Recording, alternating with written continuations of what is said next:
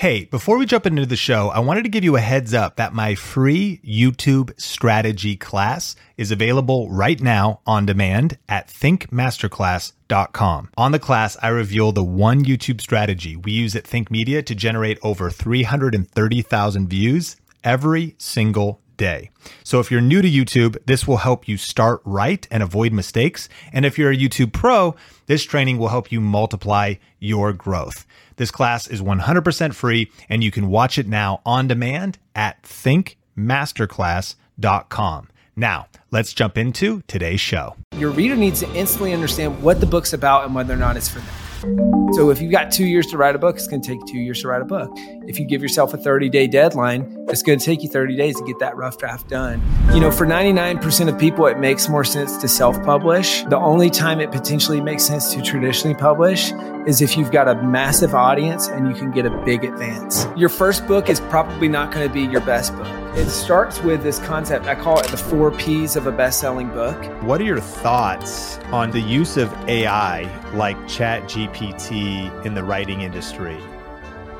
If you're thinking about writing and launching a book or launching your next book and you want to generate more sales, more impact, and get more readers, then this is the podcast episode for you. Today, we're going to be talking about tips for how to title your book so it gets attention and sales. What's the best way to set your book up for success? Is AI going to ruin the publishing industry? And can we leverage AI to help us as authors get our books out there? How do you write content that actually keeps readers engaged and makes them happy? How do you overcome procrastination to get your book done? What are your tips for marketing? Should I go traditional? Should I go self-publishing? And ultimately, what are some smart hacks for getting your book done faster and even repurposing content you've already created into a book? We're covering a lot of topics. This is actually based on Threads. I put out a Threads post and got a lot of feedback of some of our community's questions, and our guest today is Chandler Bolt. He's a multiple best-selling author of multiple books, investor, Forbes 30 Under 30, and founder and CEO at selfpublishing.com. Chandler, welcome back to the Think Media podcast. Sean, great to be back. Super fired up to have you on the show. And if people could check out in the show notes the link to our last conversation. And so that was very powerful. But I figured today we would just cover a wide-ranging conversation of a lot of the things our community asked. And then today's episode is brought to you by StartYourBook.live. That's actually a free on-demand class that Chandler and I recorded that'll help you go even deeper. So if you are ready to learn a little bit more about this and learn about how to even generate 6 figures from your book in the next year and a lot of other cool things, check out StartYourBook.live. But let's just dive right into it. And so the Jergies asked, when I did this poll, should I go for a base hit or a grand slam on my first book? Oh man, that's a tough one. I mean, I think for a lot of people, it's going to be base hit, right? You're going to think you're going for a grand slam, but if you're trying to go for a grand slam, you're probably going to be disappointed. Your first book is probably not going to be your best book, right? And that's the cool thing about learning how to write a book is it's kind of like learning how to ride a bike is you can do it again and again and again and again. And so I would say base hit, use it to notch a win and have something that consistently brings in income and lead sales and referrals for your business. That's amazing. Okay. And then Mark asked, what is the best way to start a book that will be successful in the long run? You know, there's a couple key things here. I would say it starts with this concept. I call it the 4 Ps of a best-selling book. And so really defining that. And so it's person, pain, promise, price. And now there's a lot of marketing stuff that we can talk about, and I'm sure we will talk about, but really making sure that you're nailing, hey, who are you writing this book to? And think of someone that you actually know in your life. And then secondly, what's the pain that they have that they know that they have, right? And then what's the promise that you're making through this book? Those are really the 3 most important things to make sure that you really nail. And we can talk, I mean, there's 8 milestones to publishing a book successfully, and there's all that stuff, but nailing that first. And who are you talking to? Why do they care? And what's the promise that you're making? That will really help set you up for success so that you write a great book that people actually want to buy and that solves their problem. I mean, look no further, YouTube secrets. I mean, we talked about this on the Self-Publishing School podcast. It's like, holy crap, man, you've sold, I think when we did our interview years ago, it was like 65,000 copies that you had sold. This was even before the second edition, but I'm sure it was similar for you of like, hey, what are the questions that people keep asking me about scaling YouTube stuff? And what's the process that I would teach? So you've got person, who's your avatar probably for the business. You got the pain that they know that they have. And then you got the promise that you make through the book. So I'd say watch what Sean did. I love that. And out of curiosity, what does the fourth P, price, mean? Yeah. So it's just what you're pricing the book at. So this is pretty standard brackets. And I kind of use this same framework because so it's a little bit less applicable on the book front, but it's still important is whether you're pricing your ebook, your print, your audiobook, et cetera. But I use the same framework on how to create a high converting offer. Is the same thing. Like what's the person paying that they have, the promise and the price, that the price to value ratio for how you price that and how you sell that. And the cool thing is when you use that same framework for your book, as you do for the higher ticket thing that you're selling from the book, well, then they're aligned. And so naturally people go from the book to that thing. Gotcha. So another question came in on what are your thoughts on the use of AI like ChatGPT in the writing industry? What's the opportunity? What is the enemy? Is it both good and bad? Yeah, I think there's a lot of opportunity and some risk there. Like, I mean, I think the not so great side is just like crappy homogenous books that are just regurgitated AI stuff that don't have originality or flavor or all that stuff. And so we're not like actively encouraging a lot of our authors to use it to ghostwrite a whole book. But I will say there's a lot of really great use cases for it. Like we've created a book title generator that you fill out a few questions and it helps prompt good book titles, like really good book. It's crazy good.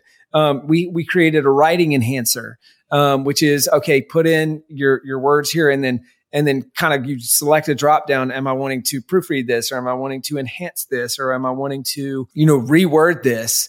And then the AI basically improves that writing. And so like those are a couple use cases that can also be used for like book descriptions and copy and the back matter. And so a bunch of that. So I feel like there's a lot of really great use cases. We're using some Midjourney to help create images for covers. Like there's all kinds of stuff that you can use to, you can use it to help create an outline that you then write to the outline. So there's just so many different ways that you can use it to help create a better book.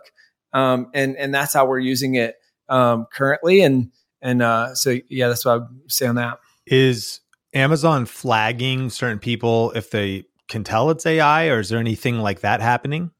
Great question. Not yet. Not that we can see at least. And I think a lot of these companies are taking a wait and see. Like we obviously do a lot of SEO and content marketing and all that stuff. And even that, like this is kind of off subject a little bit from books, but it's written content and it's a big part of our business. And we've taken a pretty conservative approach. And we've said, hey, we're going to keep paying writers to write posts, even though we could probably write a lot of stuff through AI. Because right now, Google's all for it because they're losing the AI race, right? And so it's like, oh, we love AI. We have Bard. It's just, but at any point, if Google says, this is ruining our search experience, then they will obviously de-index that stuff and potentially slap everyone in the wake of that, like with another Google slap. And so I think a lot of these companies, Amazon included, are taking kind of a wait and see approach. I think an interesting summary of maybe how my mindset on AI would be is that taking shortcuts in life is generally a bad decision. Yeah. But taking smart cuts, there was a book by Shane Snow called Smart Cuts. So the leveraging of AI layered on top of learning the real mastery, working with real experts, layering it on top of doing the real work, but like using tools to support the real work is a great approach. Taking maybe the idea that this could be a lazy path to overnight riches. Of course, some people probably get lucky, or they'll just move fast and print 10,000 ChatGPT ebooks and publish it on Amazon and have some case study about it. But totally nothing better long-term than actually really building true mastery. So another question came in, and the nuances of these were so amazing. And if anybody wants to follow me on Threads, we're out here trying to figure out where social media is going next. But at Sean Cannell, Did you get on Threads yet, Chandler?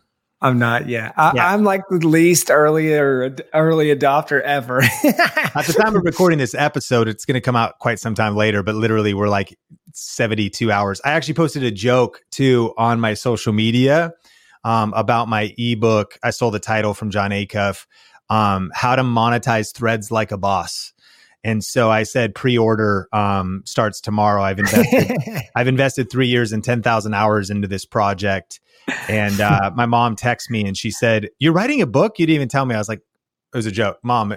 Okay, fair enough. Like, I mean, that would make sense. The cover's like super cheesy because, of course, someone's going to be a Threads expert. And but whatever, who cares? So, and you're going to get ChatGPT to write the book, and you use Midjourney to create the book cover. That's right, and launch my Threads course. The day Thread starts. But one of the questions that came in on this thread was, I read a lot of business books, but what I've noticed is that a lot of times they take one idea and they stretch it out too far. How can authors avoid the mistake to make sure the book is filled with substantive content and that isn't just inflated to 180 pages, but that is worth reading the whole thing? Yeah, that's a really great question. And because I completely agree. The world doesn't need more long, boring business books that just repeat themselves for 170 or 270 pages. So what I would recommend is, I've realized most people are listening to this. But if you are seeing this, you can see there's kind of like 8 milestones that we talk about to go from blank page to published or your first 10,000 copies sold, right? And the 8 milestones, the first 4 is called the More Writing Method. And the More Writing Method is an acronym, and it stands for mind map, outline, rough draft, editing, right? And so what I recommend that people do is they create a mind map on everything they know about this topic, right? So you've just defined your 4 Ps: person, pain, promise, right? Price. So you've defined those, and then now you mind map everything you think of on that topic. You use that mind map to create an outline. You mentioned at the top of this, startyourbook.live, register for that training. I break down this whole process. You'll leave that training with an actual, at least start of a mind map on your book, right? And so then you mind map, and then you use that mind map to create an outline. And then that outline makes sure that you have a cohesive kind of path that you're walking down, and you're not just repeating yourself or stretching the idea. And then I take it kind of a step further when I'm writing the rough draft. So mind map, outline, rough draft, and editing. This is kind of in that piece where, let's say, your average book is going to be about 30 to 60,000 words, maybe a little bit longer than that. I'll try to write past that word count if I can, and then tell my editor to just ruthlessly cut anything that doesn't add value. So it's like, all right, I want to write past that word cut, and I want to just trim, and make sure that, all right, whatever is in there is truly only the stuff that's adding value. That's brilliant right there, especially because your book is so personal. So you fall in love with all the content, all the words, you think it's all essential. But then by trusting a third party editor that's fighting for the reader and more objective, and allowing them to painfully cut so that it ends up with the best product for the end user, becomes a win-win. And this is a nuanced question about where books maybe could be going. When they asked, the book's inflated, the idea is maybe it could have just been shorter. I know that sometimes there's sort of a standard thought that if it's not a certain length, it's not substantive. But 2 case studies, and people I know you're are friends with. One is John Gordon. I find him very interesting that he's so prolific, but a lot of his books are very short. Yes. And that's been his style maybe before the modern era. Like, he's been doing that for a while.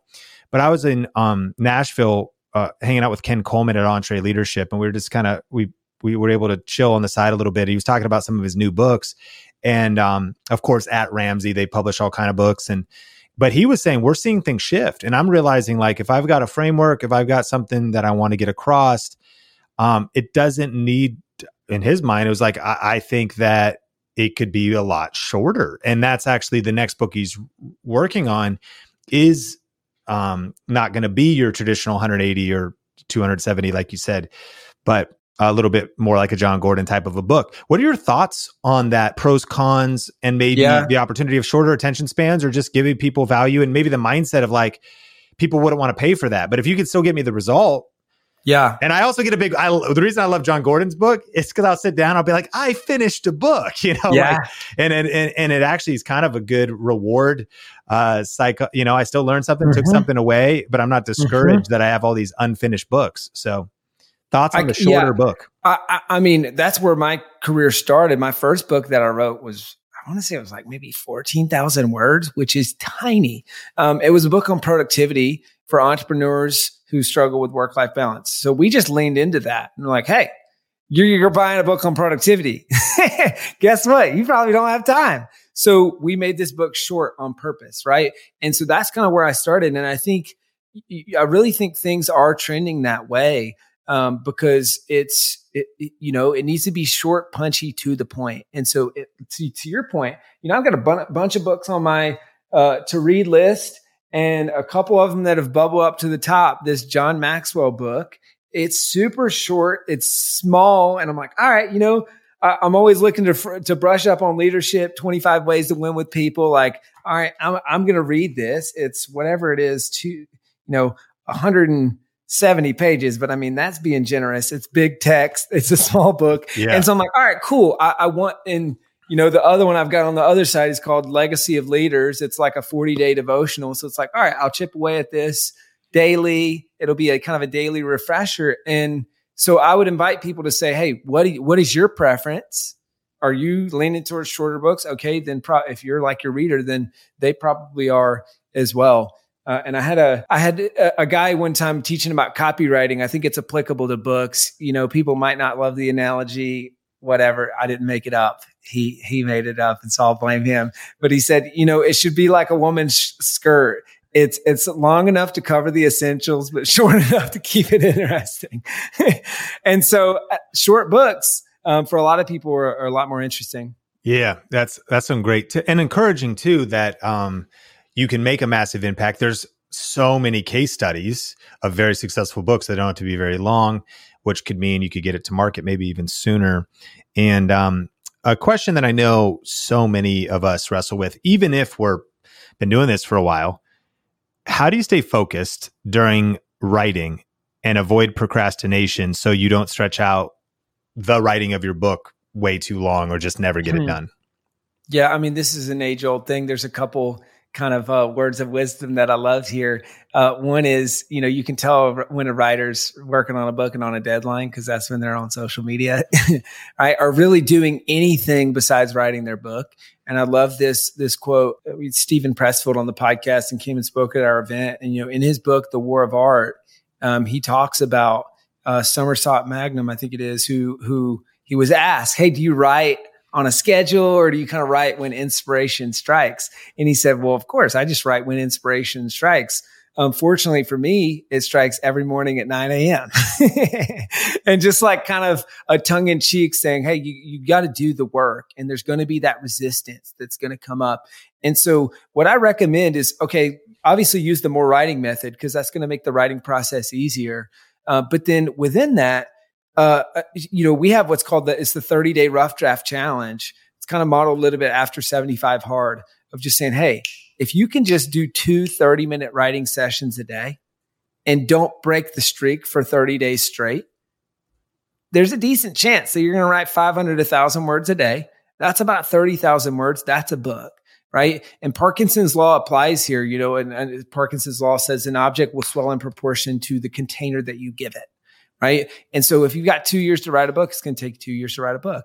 If you give yourself a 30-day deadline, it's going to take you 30 days to get that rough draft done. And so those would be my tips on staying focused and writing a better book faster. Another very common pain point is this question of, do we need to have a big social media following? Is that going to be essential to actually having success, having some kind of audience? Absolutely not. A lot of our folks don't have big social media followings. I certainly didn't when I launched my first book. I was 19 years old. I had no audience, no following. And, I'm as old school as they get on social media. I mean, I have a Facebook account and that's it. We were joking. I'm not the early adopter. I'm not even like everyone else has it. You're an idiot. Why are you not on this? I'm not even that guy, I guess. But I think social media, it's helpful. Don't get me wrong. Like if you have it and you're there and you're active, great. That's amazing. But you certainly don't have to do it to launch your book successfully. And so what I would say for folks is there's this concept of a launch team. It's a small group of people who support you and your book. It could be 15 people. It could be 50 people. They buy the book and leave a review on day one. If you just do one thing, use that concept of a launch team. I talk about this concept in my book, Published. I unpack it on the live masterclass. And so double click on that concept, especially if you don't have an audience. And if you just do one thing to market your book, use a launch team. Use a launch team. Let's talk about self-publishing versus traditional. Many people have questions about that, and it's always changing, and you're the expert. So what are the pros and cons? What does it take? Yeah, break it down. If you're looking to get your first 1,000 subscribers or make your first $1,000 on YouTube, then join our free YouTube challenge that many other small creators have joined and seen tons of success. During this free challenge, Sean is going to share some of the best strategies for growing to your first 1,000 subscribers on YouTube, as well as making your first $1,000. Just go to tubemonkeychallenge.com or check the link down in the description. Yeah. So, it used to be that the only way that you sold books was to be in bookstores, right? The only way that you could be in bookstores was to have a publishing deal. Only way to have a publishing deal was to have an agent and, right? There's all kind of these gatekeepers. Well, now, Amazon and other online retailers have really democratized the publishing industry. And where, I think the stat is about 70% of all books sold are sold on Amazon and other online retailers. Right. And you don't need a publisher to publish on those platforms. So distribution used to be the bottleneck. Now it's largely irrelevant. And so that's just it's really transformed the publishing industry to where self-publishing, like it used to be the backup plan. It was like the thing that you did if you couldn't get a publishing deal. And now it's the preferred option for most authors because they know that they're going to make more money if they self-publish, right? Unless you're getting a massive advance, because there's the other trade-offs of, okay, if you traditionally publish, they're going to take the lion's share of the royalties. You might make 8 to 12% versus self-publishing. You're making 20 to 70%, right? So there's a big difference in royalties. There's a big difference in how long that it takes. And there's a big difference in how much it costs to go through the process. So, for 99% of people, it makes more sense to self-publish. The only time it potentially makes sense to traditionally publish is if you've got a massive audience and you can get a big advance. And even then, sometimes it doesn't make sense, right? Because if you know you're going to sell books, well, you'll keep more of the royalties by self-publishing. And it parallels, like my brother's in the music industry with a band called Need to Breathe. And so, he's in the music industry, I'm in the book industry. And even in some ways, the movie industry is kind of becoming this way as well, where there's a movement towards independent.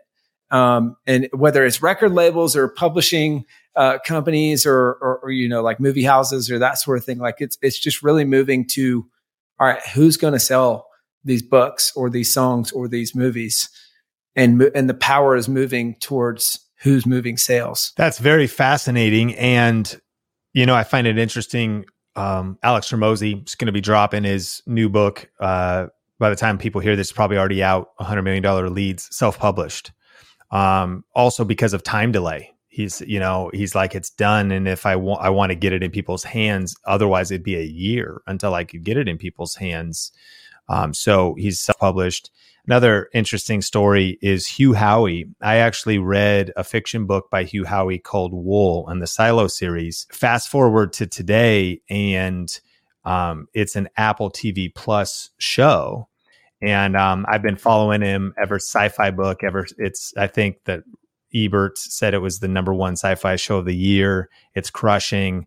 He's flush. He was flush already from the self-published sales, but obviously with the royalties, and it was turned into a show. It'll probably go multiple seasons. But I saw a post from him, I believe, on Facebook where his book re-ranked, of course, because of that promotion, in the top 100 Amazon books, maybe as high as 13 or something on the entire platform. And he was saying, so many people told me not to self-publish, and they said it would ruin my career, and it would, and all this stuff. And he's like, man, thinking about all that too, he retained rights to everything. So it wasn't fiction, traditional publish. a show comes in or somebody wanted to bring in that media later, it was he is the complete IP owner and Apple TV. What do you think about that story and with your authors, whether fiction or nonfiction, as the founder of selfpublishing.com? I mean, it's a pretty cool story. What are your thoughts? Yeah, it's interesting. As you were talking about that, I was looking it up, Hormozi's book, and I'm like, hold up. And from what I can tell, he self-published his first book too. Yeah. It's so interesting. Even looking for that, like Amazon has removed one of the one little piece that said who published it is removed from what I'm seeing. And this is the first time that I've ever seen this. So it's like, it used to be like something that like only nerds like me would know where to look and be like, who was the publisher? And now I can't even find it. And so that just goes to show how it's more and more of a non-factor. But I think it's interesting. You mentioned the fiction side of things. Like we've got a whole fiction side of the company and a whole fiction or children's book side of the company too. For most fiction authors, it's just, there's no choice. Like you're never going to get a publishing deal for your fiction book. Like you got to prove that you have an audience and that you can write great books. And a lot of that means self-publishing yourself. And this is actually kind of a fun full circle from the very beginning of the first question. I think it was home run or base hits. And I always use that analogy between fiction and nonfiction, because nonfiction, you are significantly more likely to hit a base hit. Singles, doubles, maybe a triple, right? But then the dichotomy is that all of the most successful and highest grossing books on Amazon pretty much are fiction. And so fiction is very much like swinging for the fences, and it's a much higher probability that you're going to strike out. But if you do well, you do crazy well. I mean, crazy well. There's erotica books and there's, young adult and fantasy and all that stuff like that just go, I mean, absolutely nuts. And if you look at the top 100 books on Amazon, we've done this before. I don't know like right now what they are, but I mean, I would venture to guess that at least 80 or 90 of them are fiction books. And so that's kind of how it applies. And you're probably going to have to self-publish, especially if you're a first-time fiction author. Brad asks, build an audience on topic through social media and then write a book, or write a book as a way to gain authority to grow your influence and audience. If you're approaching it, you're starting from scratch right now. Maybe you have a 9-to-5. You've had this dream. I want to start my online brand. I want to package what I know. I've done something. I've raised some kids. I've got that proprietary process or a way of doing things. I have a certain way I study the Bible. Build a platform, work on social media first, write the book first. What do you say? I mean, I'm obviously biased, but I could just say what worked for me, which was doing the book first. And we always say that it's, for people who are familiar with Chronicles of Narnia, they discover this door that opens up to this world that they didn't know existed, right? And that's what happened for me. And this is what happens for a lot of our authors, is a book is a key that opens this door to kind of this world that only exists for published authors. And so the book it credentializes you. It starts to build an audience, because you're not some random person talking about a random thing. You're the author of so-and-so. So now it's like, oh yeah, I'll bring you on my podcast, or, oh yeah, you could come on this TV show, or and like PR, digital, local, all that stuff starts to really open up, and the book starts to build the audience. I mean, you can see Hormozi is an example. Like, obviously he's been a prolific content creator, but pretty early on published that book. And that book is often the first thing that people get, where they're like, oh, got it. I freaking love this guy. And so that was the same for me, I guess on a lesser scale. But with my first book, it built an email list of like 4,000 people within the first few months. And they bought the book, they opted into the thing. And now it's like, oh, shoot, I've got an email list and nothing to sell to these people versus most people the other way around. They've got a product to sell with no email list. So I go book first and then use the book to build the audience. Brad continued and he gave some context, and I'd love to speak to some things about monetization, because he actually said then, I want to write about things that I'm passionate about: faith, fatherhood, and family, not the things I do to make income.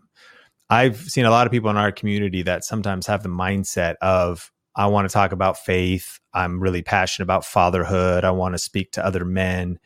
But man, I mean, I can't monetize that. That's not, teaching how to code, or that's not teaching how to make money on YouTube or build a business. Is there a way to monetize family, faith? Sounds kind of funny to monetize faith, but these topics, like what are the ways to turn those things, your passion, into income? I think there's a couple, there's like 2 or 3 things I would say here. Like one is go back to the 4 Ps, right? And is for that person, is there a pain that they have that they want to solve, that they're willing to pay to solve? And can you make a promise where you can solve that pain for them, right? And if that's compelling, and you're adding real value, then that's worth charging for, and that's worth them paying for, right? And I know it feels weird.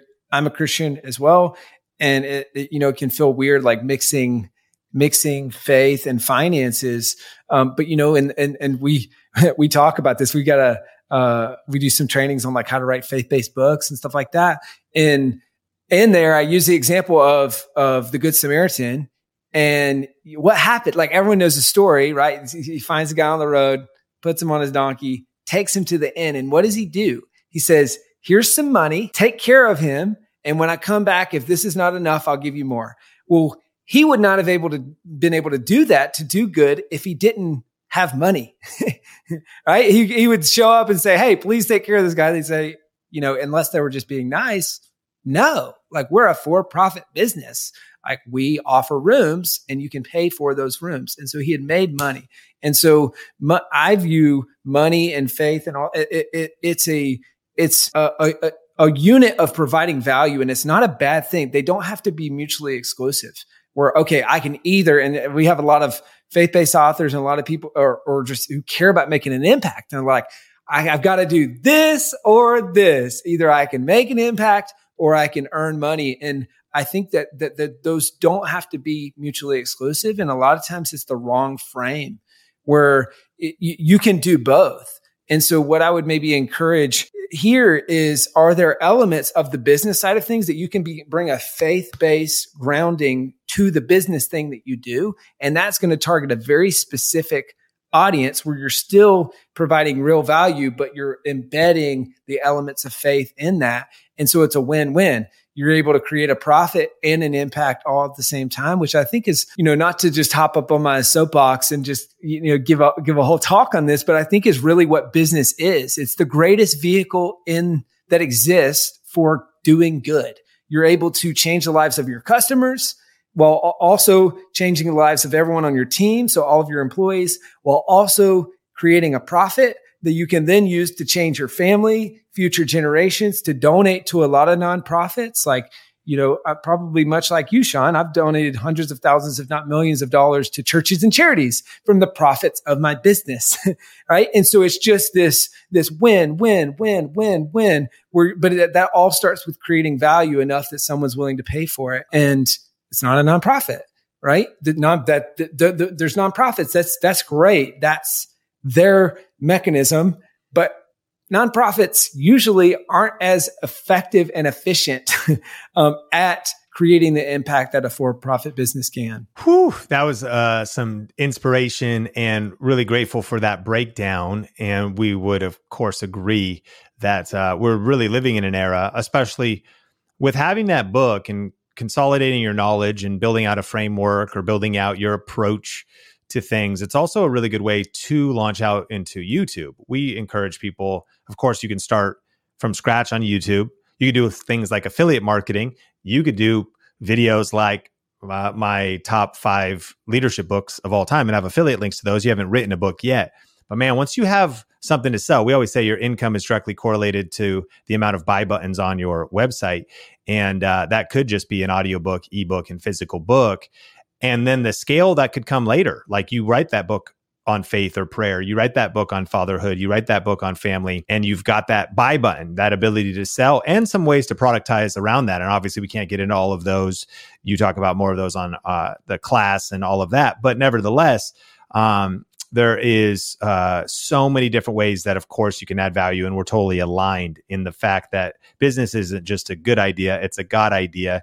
We see that throughout Scripture. We see so many business people in Scripture. We see, I'm not trying to get on a soapbox, but we see women in business and women entrepreneurs as the primary funders of Jesus' ministry. We see the patriarchs. Abraham was a businessman. We see that his family and generation were business people.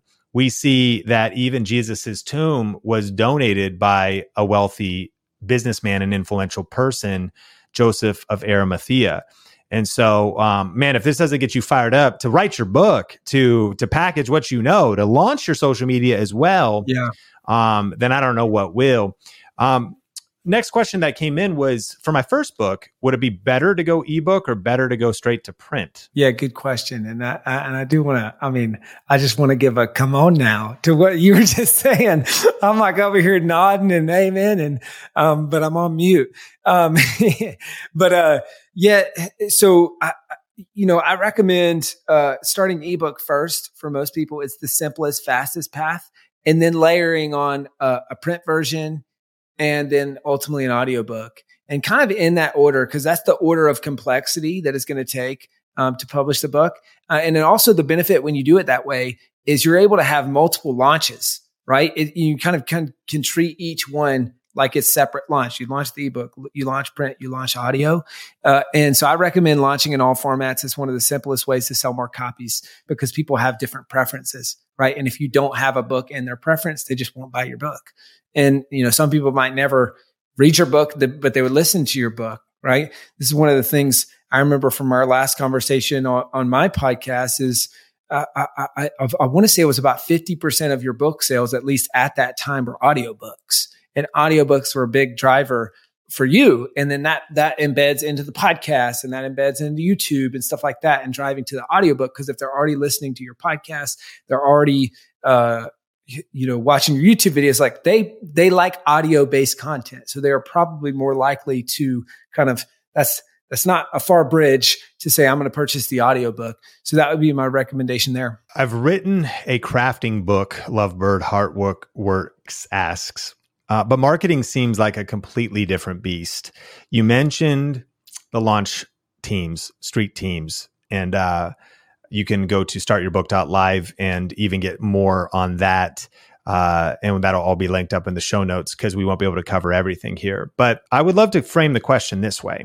On the Think Media podcast, many people are just starting. And the good news is perhaps it's like, actually, maybe I want to package what I want to know in a book first, or I'm working on getting my first 1,000 subscribers. Awesome.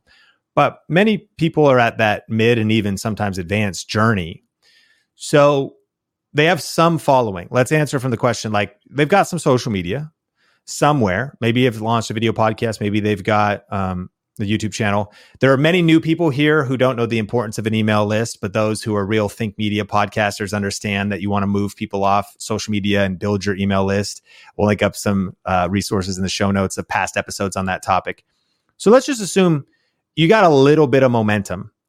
What are some of the best or even best ways to invest your energy in marketing? If you only had to pick a couple, what are some of the, because I know one of our mutual friends too, Rory Vaden, talks about book marketing, and there's probably 565 different things you could do.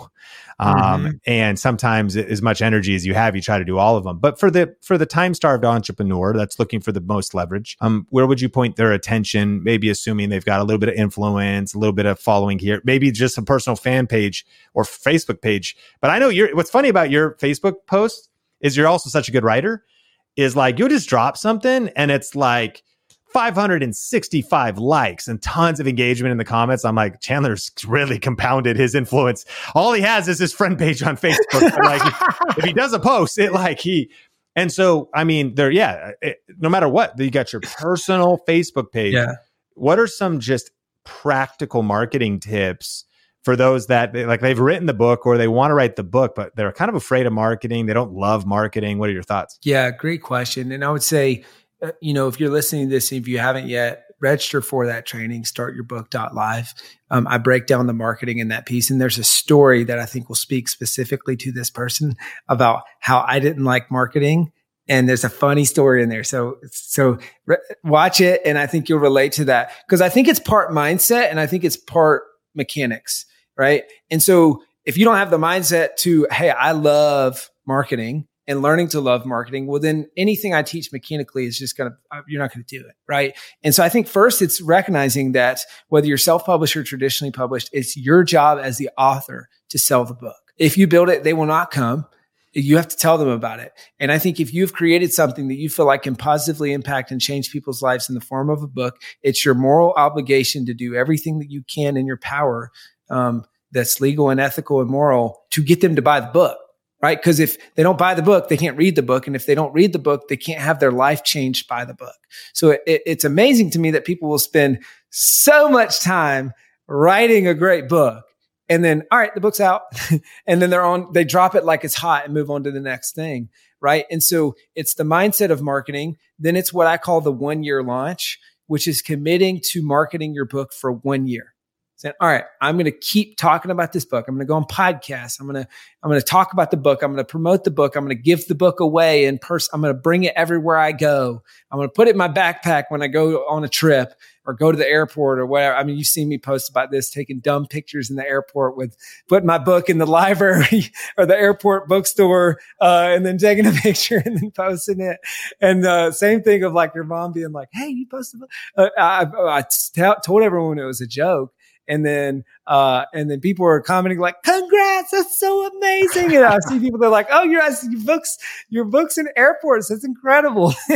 But so it's that 1-year commitment to marketing your book. And then lastly, it's what I call the launch triangle, which is it's a launch team. So we already talked about that more on the training, right? Then it's getting reviews. So as many reviews as possible, 1 review at a time. And then it's doing promotions. And the promotions is kind of an accordion based on how much time, money, and energy you have to put into this book. But, whether it's podcasts, whether it's, a virtual book tour, like a podcast tour, there's a bunch of different promotions that you could do. But really, that's the mindset. That's the mechanics. If you just do one thing, do the launch team. Couple more questions. Final 2 is title tips. Man, what makes a great title? You've got some tools inside of your resources and how you help authors and aspiring authors. But if without tapping into even those tools, what are maybe some of the mistakes people make with titles? What are some of your favorite titles that are maybe out there, just lessons you've learned on writing a great book title? That's a great question. Yeah, I'd say one of the biggest mistakes people make is they try to be clever, not clear. And they go into book title land and it's clever, but no one understands what the book's about. Right. And except you, and it's some niche reference that means something to you, but doesn't mean anything to the target audience. And so be clear, not clever. That's the main thing that I would say. I've got a whole chapter in my book on creating a great title, but a good book title, it needs to, your reader needs to instantly understand what the book's about and whether or not it's for them. Right. So that's the main thing. So it needs to be clear. And you're like, I'll use my book as an example, right? The title is published. The subtitle is The Proven Path from Blank Page to 10,000 Copies Sold. Pretty clear what the book's about, right? And so you want, your prospect or potential reader, you want them to just instantly say, hey, yes, that's for me, or no, that's not for me, right? And I think, you did a great job in your book as well. YouTube Secrets, the ultimate guide to growing your following and making money as a video influencer. I instantly understand, hey, that book is either for me or it's not for me. And so that's the framework. We have this thing on our site, on selfpublishing.com. It's called a book title generator. That's the AI thing that I was talking about earlier. It's pretty nuts. You answer a couple questions and it spits out a title, and it's crazy. I don't want to overhype it, but like it's come up with some really cool stuff. So that's a helpful read. That's totally free. People can use it. Cool. So we'll definitely link up a bunch of things in the show notes. I have one really powerful final question to ask you, but a few things. One, of course, we'll link up in the show notes Chandler's book published. Certainly, you could grab it on Amazon, but if you actually, I think you could get a free copy if you or jump on the class, a digital copy at startyourbook.live. And you can watch that class on demand, and it's we obviously couldn't cover everything, and Chandler breaks a lot of step-by-step tactical things. You have an hour additional content, and so if you really are kind of pumped and you're serious about wanting to at least explore this more or look what it could be like to build some momentum on your book, we'll link that up in the show notes, or you can type in that URL, startyourbook.live, not .com, but .live, and that'll take you to that free class. Chandler's book, Title Generator, if you want to check that out. Our previous episode, as well as some of the other things we mentioned, including building an email list and stuff. So this is definitely one of those episodes to engage with the show notes so you could take your learnings before you get busy with your day or whatever else you're doing. Definitely engage with some of the content and take some of those next steps so that you could get some momentum around launching, writing, starting your book. But Chandler, I love this question that came in, and it was about the potential of either remarketing, republishing, or recycling your older content or your books. What are some of the opportunities if somebody has 100 podcasts, 200 YouTube videos, they've been blogging for a while, and they're trying to like reinvent the wheel? Is there some opportunity to clean up some of that stuff and get that into a great book sooner because of maybe recycling and repurposing content in a strategic way? No doubt. I mean, if you've already created an online course or even a video series, you've written a book, you just didn't know it yet, right? And the way that you created that course, like this is what I did with an early version of my book, is I said, all right, hey, we've got this whole process. Like, let's zoom out a little bit. And I know we share this because I remembered you also shared this on the podcast interview that we did, is you said, hey, strategies, not tactics. Like, how do I make this timeless? And how do I teach frameworks? So even on something as specific as YouTube, where it'd be very easy to just go into the algorithm and all the stuff and screenshots, and then 6 months later, the book's outdated, right? You didn't do that, which I think is really smart. And so that's what I would say here as well, is you say, all right, take the frameworks that you've already created and your course and your videos, or maybe the most popular things that you've created, and then go 10,000, 30,000 foot view. So you still use the more writing method, mind map and outline, but then that outline, then you can say, oh, cool, here's this chapter. Like it's funny as we're talking, like some of the chapters in my book is like self-publishing versus traditional publishing. Okay, I've got a video on that. Okay, that's going to be this chapter. All right, how do you create a book title? Got some training on that. That'll be a starting. Okay, how do you create a book cover? How do you mind map? How do you outline? How do you launch a book? Like, and so now you've already probably done the hard work of creating videos around that. And that can be the starting point. And so instead of starting with the dreaded blank page, you got the blinking cursor of death that's just taunting you. You've got something on the page. And so I'd say, you're a lot further along in this process than you think if you've already got those things. Brilliant. Chandler Bolt, so much value in this episode. And you are a wealth of knowledge, and you and your team, selfpublishing.com, absolutely legendary. So I want to make sure that people, if they want to take a next step, the next move would definitely be to check out the free class that we hosted together at startyourbook.live. You can watch that on demand and check out the show notes. But finally, if people want to follow you on your one social media platform or check out anything else you're doing, where can people connect with you? Yeah, so definitely check out the class we did together at startyourbook.live. As Sean mentioned, you also get a free digital copy of my book when you register for that. I'm on Facebook. That's it. And if you want to chat with the team about working with us, go to selfpublishing.com/apply. So if you're serious about working on your book, you want to chat with the team, bounce some ideas off and say, hey, how can I start to create a plan? Book a call with the team. We'd be happy to chat and hope to see you on the training. Hey, before we jump into the show, I just wanted to take a second and say thank you for listening. I know that life is busy and you have a lot of options when it comes to the content you consume. So whether you're new here or you've been listening to the Think Media podcast for years, I just want to say thank you and I appreciate you. Okay, let's jump into the show.